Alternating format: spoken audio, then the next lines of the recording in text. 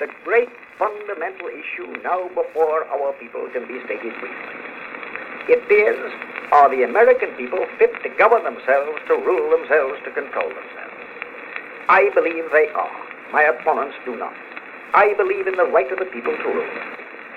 I believe again that the American people are as a whole capable of self-control and of learning by their mistakes. Welcome to the Serve to Lead podcast. I'm your host, James Strock. As we get started, may I ask a favor? Please help us reach a growing audience by taking just a moment and giving us a 5-star rating on iTunes. It's an absolute delight to have Aaron Renn in the house. He's an expert on the complex, controversial, and timely topic of the meritocracy in the United States. This key issue has tendrils reaching across American life, from education to culture to religion to finance and economics and politics. Indeed, there's a general sense, and it's been around for decades now, that our elites are failing to earn their keep, letting us down, and looking out for themselves. Aaron Renn, welcome to the Serve to Lead podcast. Thanks for having me.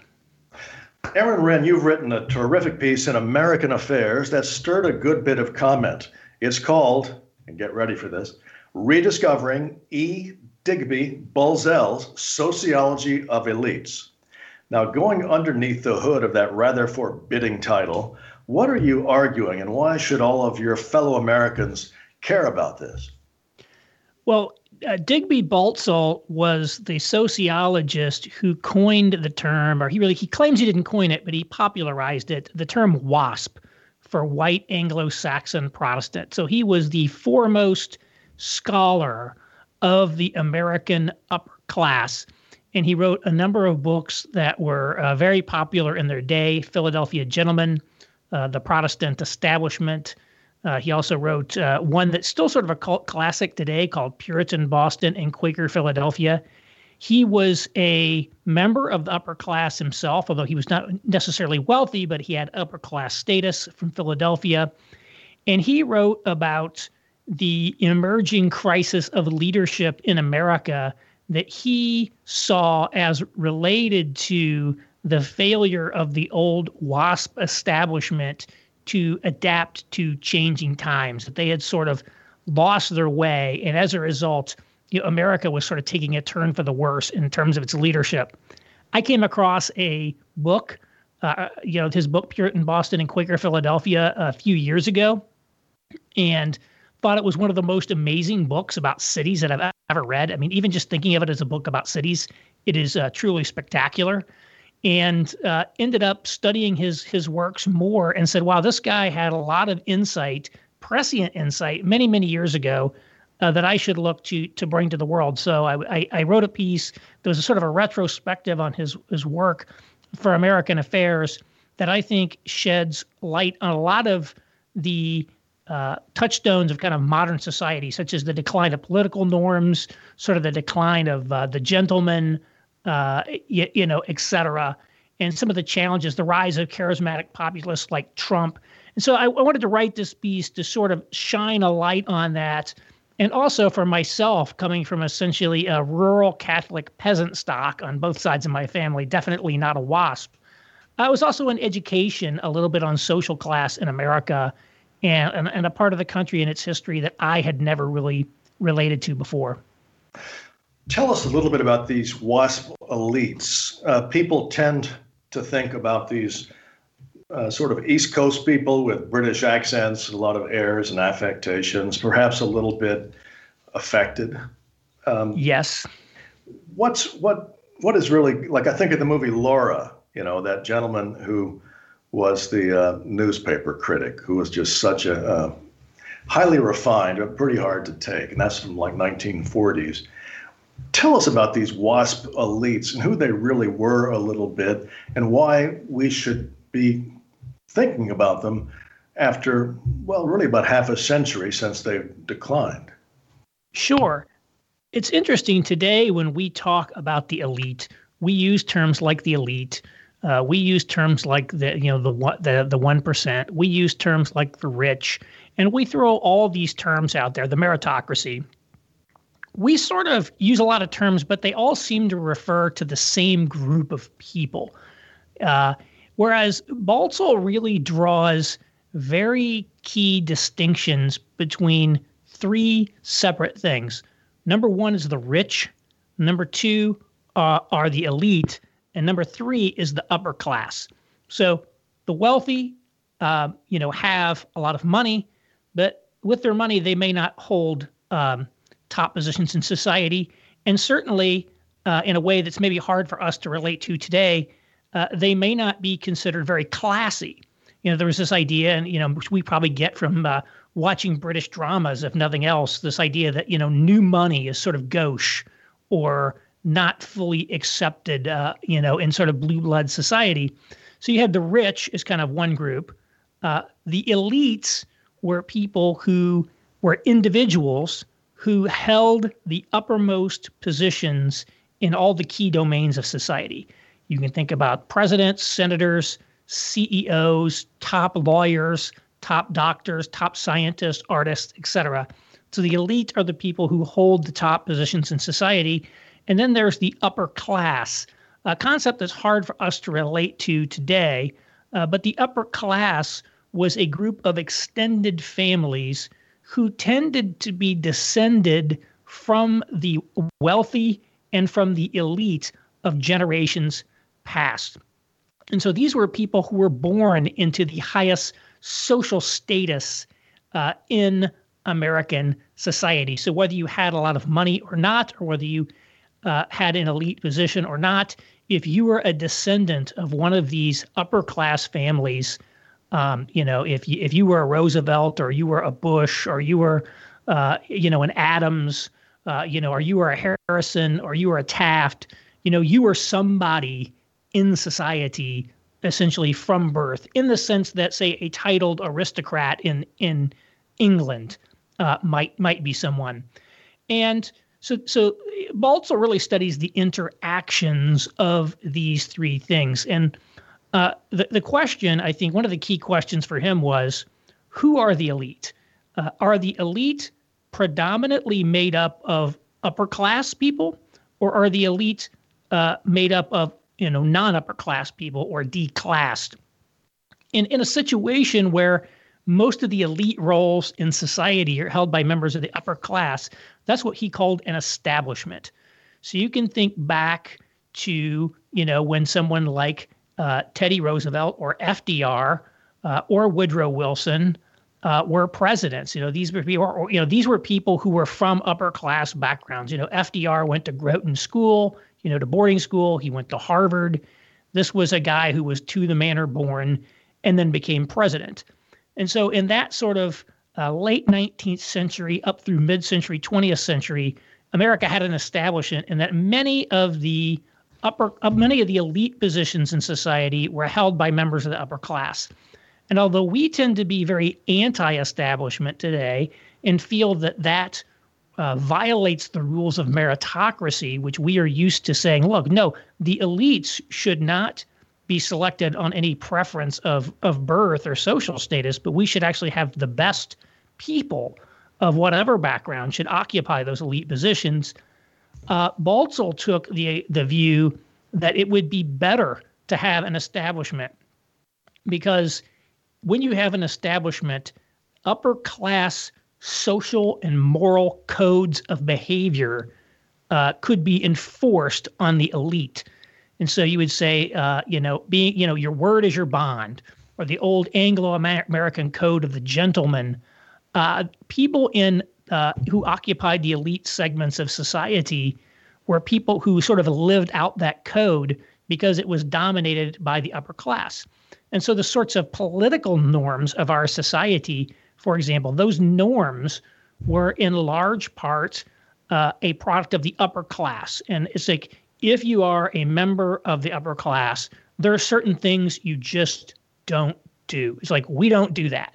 We have certain codes of behavior, which, as you noted, could be very affected, could be very strange, maybe weren't always good, but at least there were some rules of the road.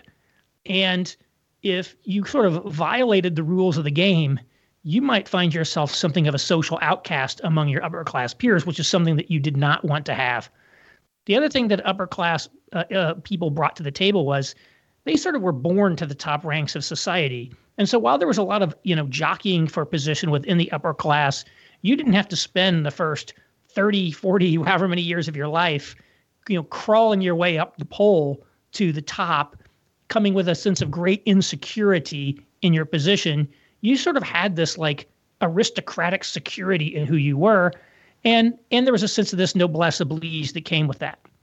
And so so I think the key is that's good. When you end up with a declassed elite where you have a pure meritocracy, if you will, essentially there are no more standards of behavior, no more norms. It's essentially every man and woman for himself, which produces very negative dynamics in society. Well, let's go through a series of things in your excellent rendition. One, I'm struck reading about Balzel again, or Balzel. Mm-hmm. I'm not quite sure exactly how you pronounce it either sometimes, to be quite honest with you. Yeah, he's almost a bookend to Louis Auchincloss, who was writing in the post-World War II period fiction from New York about that whole society. And if you follow Auchincloss's writing from the 40s into the 70s, you really see this class you're talking about in decline, and in both its good and bad aspects on display. Yes, it's interesting. A lot of what we perhaps think we know or do know about the upper class and its folk ways actually comes from fiction. Maybe the novels of Edith Wharton or some of these different writers. There was not as much sort of sociology analytics applied to that. So I think it is interesting to read the novels, to think about learning something about the folk ways of these groups. And you're right that one of the things we tend to think of the establishment and the upper class kind of reaching a crisis point and going into decline in the 1960s. That the 60s, especially during the kind of the counterculture era, was the critical point. Whereas Baltzel makes clear that even prior to World War II, there were already signs that things were going wrong. And that sort of that 1950s, 1950 to 1945 to 1960 era, he described it as an Indian summer period of the establishment where it sort of made something of a comeback. But he would have said the problems of the establishment and the upper class sort of predated World War II even. Well, let's talk about some terms and go through a series of issues that people talk about a lot today. One is, as you referred to, meritocracy. The term was coined by a British politician in the 1950s named Michael Young, a man of the left, and he foresaw the rise of so-called meritocracy based on educational notions of merit. He also foresaw the rise of a political reaction to it. How do you see meritocracy in the American context? Yeah, well, it's a little hard for someone like myself to be too critical of meritocracy. If we had a totally class-bound society, we wouldn't be having this conversation today.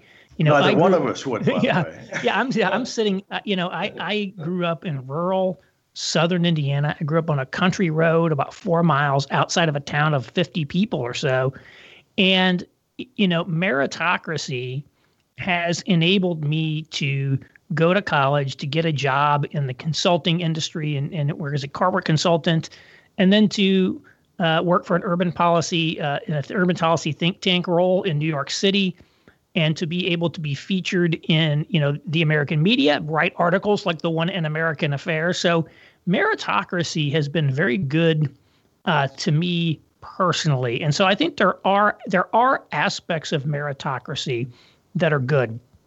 And one of the things that, Baltzel was not opposed to, merit per se.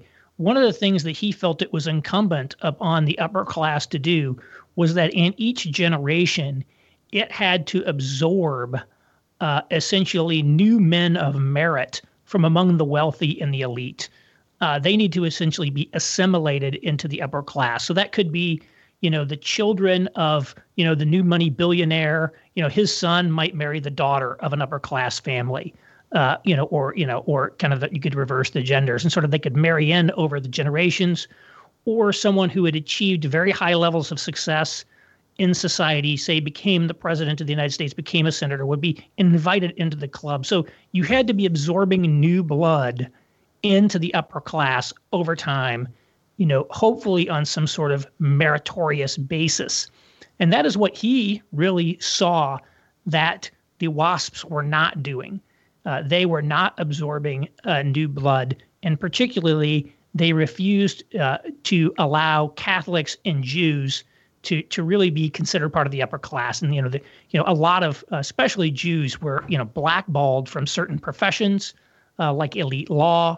They were blackballed from these resort communities, from clubs and things of that nature.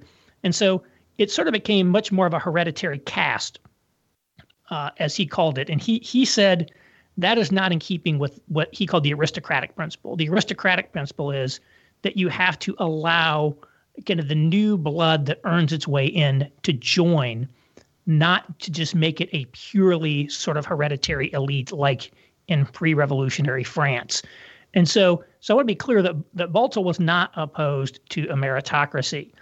I think what we have today, though, is not just a system that does, I think, rightly allow people to achieve some level of success, through merit. This porous boundaries that allow people to rise up through society, which I think is important. But I would argue that in a lot of ways, we really do not have the kind of meritocracy that we like to pretend that we do. I don't think Baltzell really wrote about this, but we pretend that the people who are in these elite positions are people who earned their way in, when in fact, many of them were given a leg up by their family in other positions.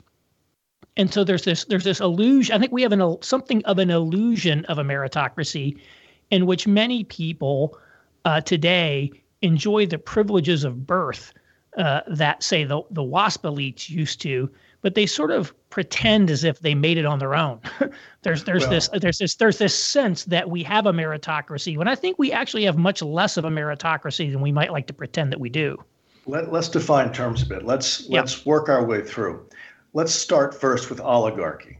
Mm-hmm. One of the great fears of the American founders, and of course they were doing their work at the time of Gibbon's Decline and Fall coming out. They were very mindful of the history in Greece and Rome. They wanted to avoid an oligarchy, a government of the few. Are we in an oligarchy today? It's really hard to describe, I think, the character of the American regime in terms of some of these simple political categories from the past. I do think that we have a billionaire class now that has some form of, you might call it oligarchic influence that derives from either sort of monopoly or oligopoly status in many of these industries that exist today. We have far fewer banks than we used to, far fewer media companies. In some industries, we're down to essentially one major player. But I think that's only one source of power in our society. I think it's a popular one to talk about the 1% or the 0.01%. But one of the things that's very different about society today, and one I think Baltzell didn't fully grasp all of the implications of this himself, is that with the Industrial Revolution, we had a revolution in scale in society. And that we went from, in 1790, New York City had like 50,000 people. Boston had something like 25,000 people. We went from a rural village/small town, world to essentially a world of gigantic cities, gigantic corporations, and bureaucratic organizations. Government now is operated, maybe more by a vast bureaucracy than by elected officials. And the same thing is true in corporate America in a greater sense. James Burnham called this the managerial revolution. Yes. And it's been written about prior to him, Bruno Rizzi, the Italian Trotskyite, called it the bureaucratization of the world.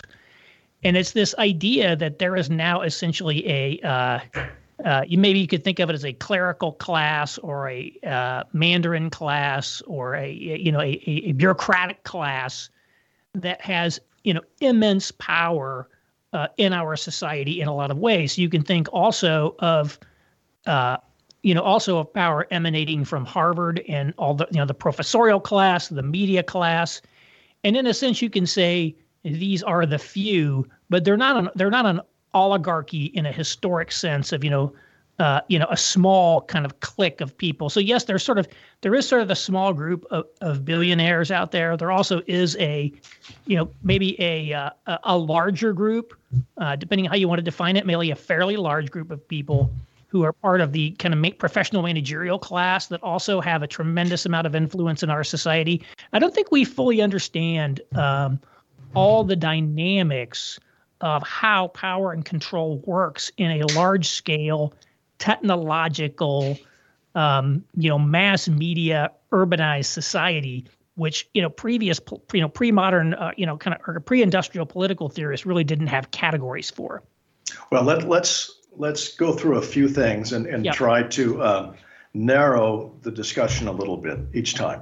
Mm-hmm. One is, let's assume for the moment, and I have a lot of sympathy with this notion, but just for the discussion hypothetically, that we are heading toward an oligarchic situation, which is what arguably democratic republics do, and they have to correct for it now and again. U.S. history, this has certainly happened repeatedly in various guises. And one way to think about the operations, by whatever word you want to call it, of the highly concentrated power, there's a meritocracy around it that's almost like a Praetorian Guard, a protector of the status quo. So young people are formally educated and they're acculturated through secondary and post-secondary education, sorted into this meritocracy. They're told they have, quote, merit. It's certified by possessing degrees, sort of emblems of entitlement. They move into managerial and related service positions for interlocking institutions in government, corporations, finance, law, NGO, and the military. In effect, one could say there's a conditioning for compliance and groupthink, rewarded by prestige and a sort of security and the ecosystem they're part of. And to the extent any of that's true, we've got a system that probably includes a lot of the so-called upper middle class, which is dramatically expanded in the past generation to, you could argue, about 20%. That is having disproportionate influence and is rather anti-innovation and self-protective. How would you react to that kind of machine gun broadside of I agree. That's kind of what I say. There's kind of the all may call it oligarchs properly so called in the billionaire class, and then there are this large professional managerial class. And you're very right that there is it's a very ideological environment for one thing, and Baltzel noted this, that it used to be that there were sort of standards of personal conduct. That someone who was a liar, and one of the things that the WASP frowned on was divorce, for example. So there were sort of moral standards of behavior. Whereas today, there's very few moral standards of behavior, but the standards are very ideological. You need to essentially mouth all the right new lingo every day to keep in. And there's no faction or division within the elite, within this top group, to check the power of oligarchy or check the powers of other factions. And, that's sort of so you think about freedom, in a sense, freedom in society is in part a byproduct of divisions within the elite or the ruling class, or whatever you want to call it. And we have a very, an incredibly unified, elite in a lot of ways. I think many of these people share a tremendous amount in common. There are very few, if you think about the, the bottom 40%, if you will, of society, their preferences and views have essentially no representation among the elite. And so one of the things that the existence of this WASP upper class it was a fairly small group of people. A lot of them, they knew each other. They were intermarried. They grew up together. They were a real social community. I think that's one of the key things Baltzel says. This was an actual social group. It was not just the working class or some functionally defined group. And that social cohesion that they had as a group made them, in essence, something of an independent power base. And so that's why they were able to domesticate and then assimilate the robber barons, for example. Let me come back to today and the meritocracy and offer some sort of devil's advocate observations that one hears out and about. And I'm still making up my mind, but I want to share some kind of incendiary observations that are in the air. There's a strong argument to be made that the current meritocracy, and we define it closely enough, the top 20%, the managerial class, and so on, that they're corrupted in any meaningful sense. That is to say, they're not serving the institutions properly that they are given authority or power to protect. Now, they have tremendous self-proclaimed virtuousness, but yet when it comes to any of their privileges, they'll defend them without scruple. And it's made worse by the fact they believe they are meritorious and virtuous. So let me give you an example. Take the state and local tax deduction that's been in the air for the past several years, being pulled back. I don't know of any economist who would say that's a fair deduction. It goes almost entirely to upper income people. It benefits the wealthy first on their taxes, then later by artificially boosting real estate asset prices. You can add to that restrictive zoning, often in the name of environmental protection, but often protecting existing prerogatives. And these are in direct conflict with younger people, new Americans, and so on. How would you react to those kinds of observations? Well, I certainly think it's the case that we have a very self-serving elite. There's no doubt that things have gone very well for the top 20%. I mean, if you go back to, say, the 1980s, if you were in the top 20%, you really couldn't consume that much differently than the rest of the country because there were like 3 TV networks, 3 brands of beer, et cetera. Now, I mean, you can live like $1 million, if you're just in the, the top 20%, with your artisanal foods and your fancy coffees and your fancy beers and all this stuff that's come along. And so this group of people has greatly prospered. At the same time, we've had stagnating real median incomes, declining life expectancy, et cetera.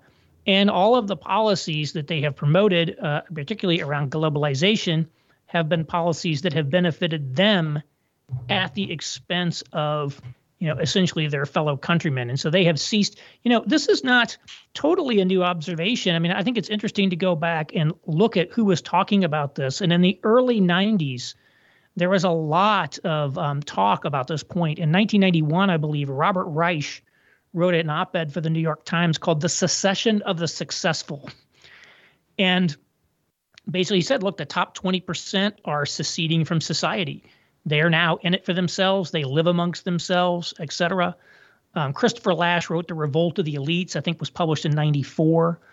So there was a lot kind of in the air then, and then it kind of went away in the go-go 90s. But I do think we've had that. I think Reich's phrase, the secession of the successful, basically sums it up.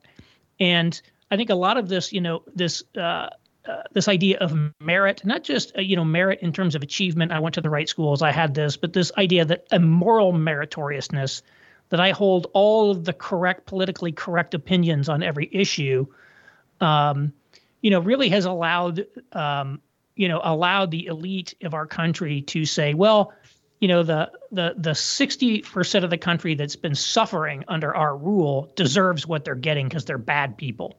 And they kind of deserve to suffer, and we shouldn't care too much about them. And, oh, by the way, we're lifting people out of poverty in rural China, and that's great. And so they've come up with an entire moral lingo to essentially justify their own self-enrichment, in which they essentially have deliberately sold out the country to line their own pockets. And almost none of them serve in the military at a time when this country has been at war continuously for a generation. What difference does that make in your view? Yeah, I mean, I think it's part of the change that has happened. In World War II, virtually every WASP elite, WASP upper class person in that era who was, in the right age range to serve, went into the military. Henry Cabot Lodge Jr., for example, even resigned his Senate seat to go serve in the military. You don't see things like that happen today. I do think, however, maybe a little bit of a minor tangential point. You actually do see more of these people serving in the military today out of what appears to be some sort of a careerist resume building, particularly among young people with political ambitions in the Democratic Party. Pete Buttigieg is a perfect example of a guy. He was I think some kind of intelligence position in the National Guard, got himself sent to Afghanistan. So I've seen a number of these people who are now getting some military experience in some sort of a not especially risky role has been something that's kind of become part of the resume padding. So watch this space, as they say, to see what's coming up. But I think you're right. They don't serve in the military, although they like deploying the military to do different things. Well, motivation one can never fully know. But if one feels that one should serve in order to be respected as able to make a difference on behalf of others, I'm not sure that's to be doubted too much. If you look at Woodrow Wilson, who didn't have sons, but he had daughters, they served in World War I as nurses. You had Theodore Roosevelt, all of his children served. One died in World War I. Franklin Roosevelt's children all served. And then you look at more recent times, that's just gone. And right. I'm among those who find that troubling, but that's just me speaking. Yeah, and it's not, even the ones that serve, again, if you look at it, like George W. Bush was in the Air National Guard. Okay, so again, did he serve? Yes, but he was, it was a little bit of a different scenario there. I think to some extent, rather than trying to get more elite into the military, maybe it should be more the working class people who decide to stop looking so friendly at the military. Because I don't think that the military, is necessarily being used today to promote necessarily the interest of our country or of their own communities, in a sense. Let's go in a slightly different direction, against the high self-regard of many in this so-called meritocracy. The noted management thinkers Peter Drucker and Tom Peters, and I know you've worked in management consulting with some distinction, they each urge that professional schools produce what they called, quote, competent mediocrities.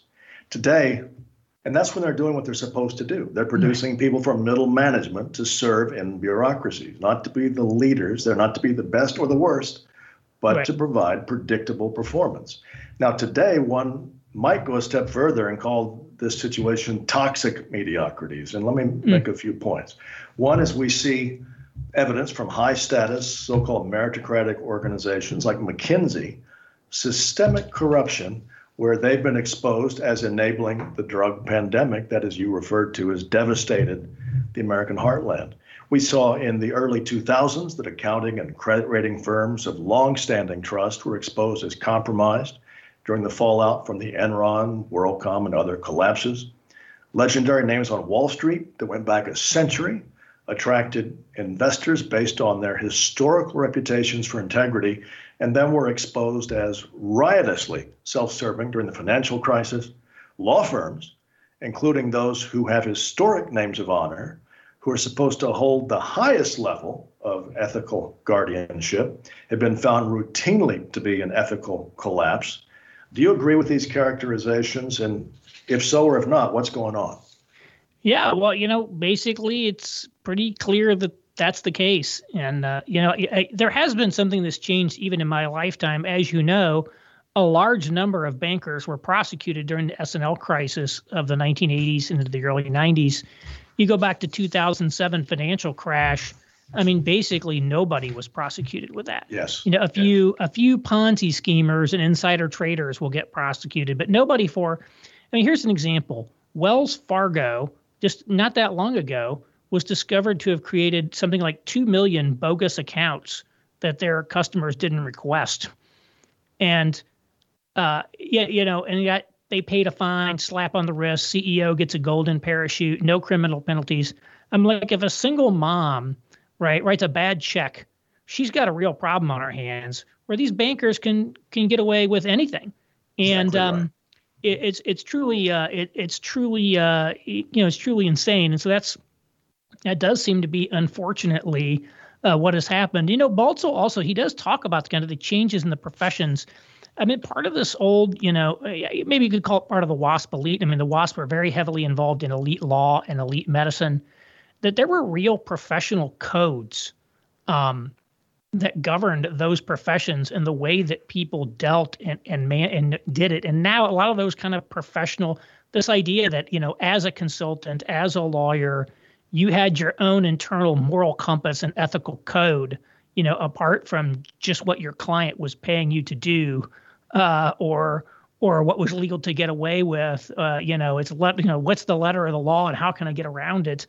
Been total decline in that in the professions, and it's really it's really depressing to see.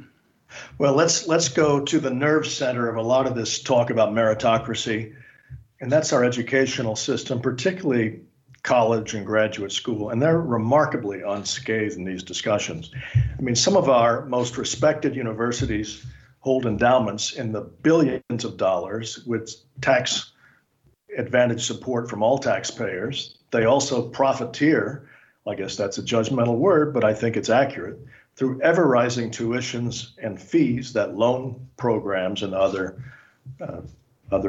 types of assistance sustain. Administrative bloat is rampant.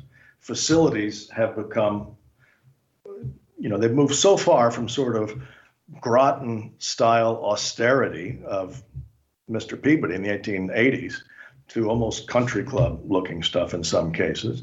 Yet There's no accountability. The competition is so fierce and prized, they're untouchable. This year, for example, at Harvard, just 3.4% of applicants were admitted. At Yale, 4.6%. At Duke, 5.8%. Now, you might think Congress would take action on this, but then if you look at the Congress, a great number of those members attended those institutions or have children who attend them, or children they would like to have attend them. And there is literally no oversight of these universities as they're considering issues such as the tuition loan crisis. Yeah. What do you think about this? Why is no one doing this? Well, I think you should look at where the children of these people go. And that's where meritocracy, I think the idea that we have a meritocracy, is kind of a farce. So you start looking at, I'll just read little articles. Yes, Mike Pence's daughter went to Yale Law School. So if you look, I can't remember exactly where Pence himself went to law school, but he didn't go to an elite law school. So it's like, did she really get the LSATs and the grades and all that to get in on a pure merit? Another senator from Indiana, Evan Bayh, had two of his children. We had twin boys. They went to Harvard. They all got into Harvard. You tell me that they all got it. So it's like the children of the powerful enjoy immense privilege in the system. And then the privilege of these exclusive institutions is then in turn transmitted to those kids for the next generation. And again, Baltzel wouldn't necessarily say that that was wrong per se, but there's a responsibility that comes with it, which that we do not have today. We have this, we pretend that all these people are sort of getting in on their own, that they earned what they got, and that therefore they have no obligations beyond what they can grab for themselves. And so I do think, the fact that the children of the elite and the powerful, are going to these places is a huge way to defend the institutions. If you're Harvard, you just let in the children of all the senators and people like that. And when would they ever take you down? Why would they ever go against you? So right. And just like, do you really think that there's these discrimination lawsuits being filed against Harvard and Yale and blah, blah. Do you really think that the Supreme Court, which is essentially almost entirely Harvard and Yale law grads, is going to do anything to hurt Harvard and Yale? Probably not. Well, and I certainly understand these institutions that are great institutions in many ways, and to the extent they're private, they can do what they will. But they also get tremendous public assistance in various ways and protection, and in this case, lack of oversight. And they don't appear to feel an independent obligation to the country as a whole. No, in fact, many of their top professors have been caught red-handed selling out the country, selling secrets to China. It was just that guy at Harvard that was just charged with, undisclosed ties to China. And, they're profiting off foreign money. That's the other thing. How much foreign money has been pumped into these universities? And you're telling me that doesn't shape elite discourse in the United States? Of course it does. Well, if to go back to your historical examples, and I assume you're not proposing, and I some kind of return to a WASP-style elite that had maybe some benefits, but a lot of limitations too, and ultimately was inconsistent with the American ethos and the way a lot of the things we're talking about may be inconsistent. Nonetheless, there are things to be learned, and good and bad. And if you think back to Theodore Roosevelt and Franklin Roosevelt, who were archetypal WASPs of the type you're referring to, that era, they were both considered traitors to their class, and they were a big part of reforms in their time. Is it going to take traitors to the meritocracy, in a sense, to begin to take this system on, people that know it from the inside but have the perspective of the outside? Well, there has to be, it's whatever changes we have in our society that are going to be positive. If we're going to have them, they're going to have to come from somewhere, some sort of internal dissent within the elite. We're not going to have some populist uprising that is going to, end up changing the country for the better. In my view, our problem is a problem of the elite, much more so than, an insufficient paying attention to the kind of democratic demands of the masses, because we always have an elite. I can't remember the name. Was it Gaetano Mosca who came up with the iron law of oligarchy? That every society is going to have a ruling class. There's always going to be something of an oligarchy.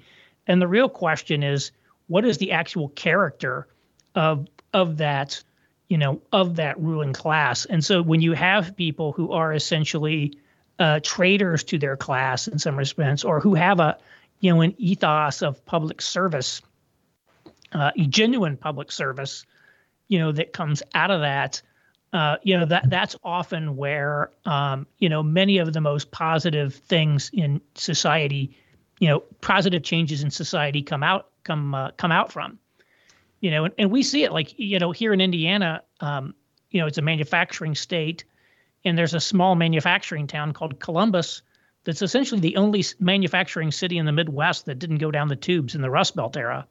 In part, it was because their, WASP elite patrician father of the town, J. Irwin Miller, and his Fortune 500 company that his family controlled, Cummins Engines, pumped immense amounts of money into their town, were highly committed to their town, and provided an enormous political leadership and cultural leadership to help them, transform through the civil rights era, through the post-industrial era.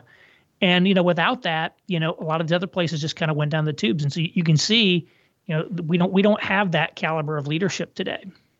Well, let's look to the future. And there are a lot of people out there who would listen to this discussion and probably nod their head at a lot of the concerns and would rightly say, okay, Aaron Renn, you are a brilliant diagnostician of the problem. What do we do? Yeah, that's a really interesting question. I mean, I don't have it's hard to come up with a really good prescription for that, because again, there has to be some internal reform of the elite. One thing that I have said is we've really been hurt in America since the fall of communism by the fact that we had no geostrategic competitor. And so essentially America became a monopoly, a global monopoly superpower. And like all monopolies, we kind of got a little fat, dumb, lazy. Our product quality declined. We're not providing very good customer service to our citizens. And perhaps, the silver lining of the rise of China is that it'll have some external strategic pressure on the country that would create some kind of reform. So I think that's one. I think there's another possibility that there's some sort of a crisis that provokes a major institutional change. We've had these crises periodically in our country. The revolution was a crisis, through to the creation of the Constitution. The Civil War was a major crisis where we essentially, in a sense, refounded the country. And similarly with the kind of the New Deal to World War II era, that was essentially another kind of refounding of the country. And, it's about 70, 80 years between those events. Well, we're now, 76 years or something past the end of World War II. I think in a sense, our institutions are due for a reset to match modern reality. And what we've seen historically is that, results from some sort of a crisis. So I'm not necessarily, hoping there's a major crisis in our country. Some sort of a crisis might, in fact, create the possibility of something better happening, not necessarily the guarantee of it, but a possibility that we could make some changes there. And then we might also see some, some actual, call it war breakout within the elite. We already see some of this, between Silicon Valley and the media. There are a lot of these Silicon Valley people who really don't like the New York Times and the East Coast media. That, I don't really have time to go into all this, but, in essence, who gets to call the shots in society? Does the New York Times call the shots, or does, Google and Facebook call the shots? And there is sort of a bit of a low grade war going on here. And when you see the newspaper, when you see the Wall Street Journal or the New York Times writing exposés about tech companies and, they need to moderate their comment here, they're sexist there, I think we should see that as part of them trying to assert some sort of, hegemony over those companies and kind of cut them down to size and make sure they have to be responsive to the demands of the media, to the East Coast. Whereas, they see the West Coast, they're buying up newspapers, they're doing different things. So I think we are seeing something of a low-grade conflict between Silicon Valley and New York / DC. That might lead to some sorts of new things happening. Don't know what that might be, but that's another one to keep an eye on. Well, one thing it's got to lead to, if you go back 100 years ago, is that sort of civil war among prospective oligarchs should lead to what would be called a countervailing power on behalf of the public at some point from political leadership. And that's a different question how that is expressed. But I think a lot of people would rightly be very concerned if the national narrative were outsourced to either of those contending groups that right now arguably have outsized power. I mean, no oligarchy in history.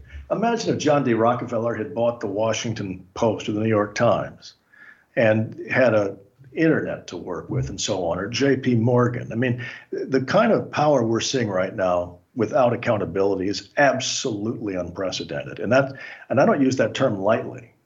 We use it too much, I think. Yeah, I mean, the kind of media power that we have today is so much different because of the internet, and there's these choke points on the information flows, and it really gives tremendous power to the people who control kind of the digital public square. And so it's we do have a lot of unaccountable power, and everybody in government is not taking them on because they've been financed by them or hope to be financed by them someday. How many Google people went to work in the Obama administration, right? Go look at all the former government officials who are now employed in Silicon Valley. Look at the revolving door between politics and the media, and how many different reporters go to be press secretaries and comms people and all that. So, I mean, I think in a sense there are some divisions between these things, but there's a lot of flow back and forth and a lot of connections that, really sort of limit, the ability of, of people in the public sector to push back on some of this stuff. And it's complex. It's complex. There aren't necessarily these clean separations between academia, business, government, media that we might think, because people bounce around a lot between them, have a lot of connections between them. They anticipate that someday they will bounce around between them. They anticipate that they will get the Netflix deal after they're out of the Oval Office, for example. I know I'm going to get the massive media deals. I'm going to get that public policy job at Facebook. So there's a lot, there's a lot to consider. It's very complicated, very complex. It's not like, we go back to even ancient Greeks. A city like Athens, 100,000 people maybe in Athens, most of whom are non-citizens. And even the complexities of that are vastly less complex than the system we have today. And that's always the case, right? It always looks simple from the distance of the future. the past look simple, but it wasn't, because they didn't know things that we now see. But one thing I think is clear, at least I would argue, and be interested in your reaction, when countries get to very serious points, questions always asked, in this case in the United States, who speaks for America, for all of us? And a lot of us have the sense for quite a while that no one is speaking for America. Now, granted, some people rhetorically would say they do, but it's pretty hard to see they are. Well, our elites it's more profitable for our elites to side with take a globalist perspective than kind of a national one. And in fact, they're more solicitous of the opinion of their overseas markets than they are of the, of the American people. That's why, I would love to see, a lot of our companies, a lot of other countries decouple from the United States. This idea of Twitter kicking off Donald Trump and his being censored by the tech media, that set off alarm bells, overseas. Yes. The left-wing president of Mexico is like, we don't like that. And so I think we're going to see. Well, Chancellor Merkel, too. Yeah, Chancellor Merkel. So I think to the extent that, I think if I had any advice to a foreign country, it would be, firewall yourself off from the United States as much as possible. And so I think to the extent that, I think Silicon Valley already knows they're not getting into China market. And the more countries that kick out Silicon Valley tech companies, the better it is for America, because they become much more purely domestic concerns and have to be concerned about America much more than they do today. Well, Aaron Renn, you have raised a number of tremendously provocative issues, and we'll have all of us thinking. It's been an absolute delight to have you today and to begin to learn from your important work on the state of the meritocracy in the United States and a bit of a historic perspective. And I hope we'll be able to come back to you again in the future. Thank you for having me. I appreciate it. And thanks to our listeners for being with us. Please take just a moment to click a 5-star rating on iTunes. Please send me ideas for future guests and topics, and follow us on Twitter at James Strzok, and connect via our website, Serve to Lead. Until next time, take care, be strong, and serve to lead. These are not dark days. These are great days. The greatest our country has ever lived. And we must all thank God that we have been allowed, each of us according to our station, to play a part in making these days memorable in the history of our race.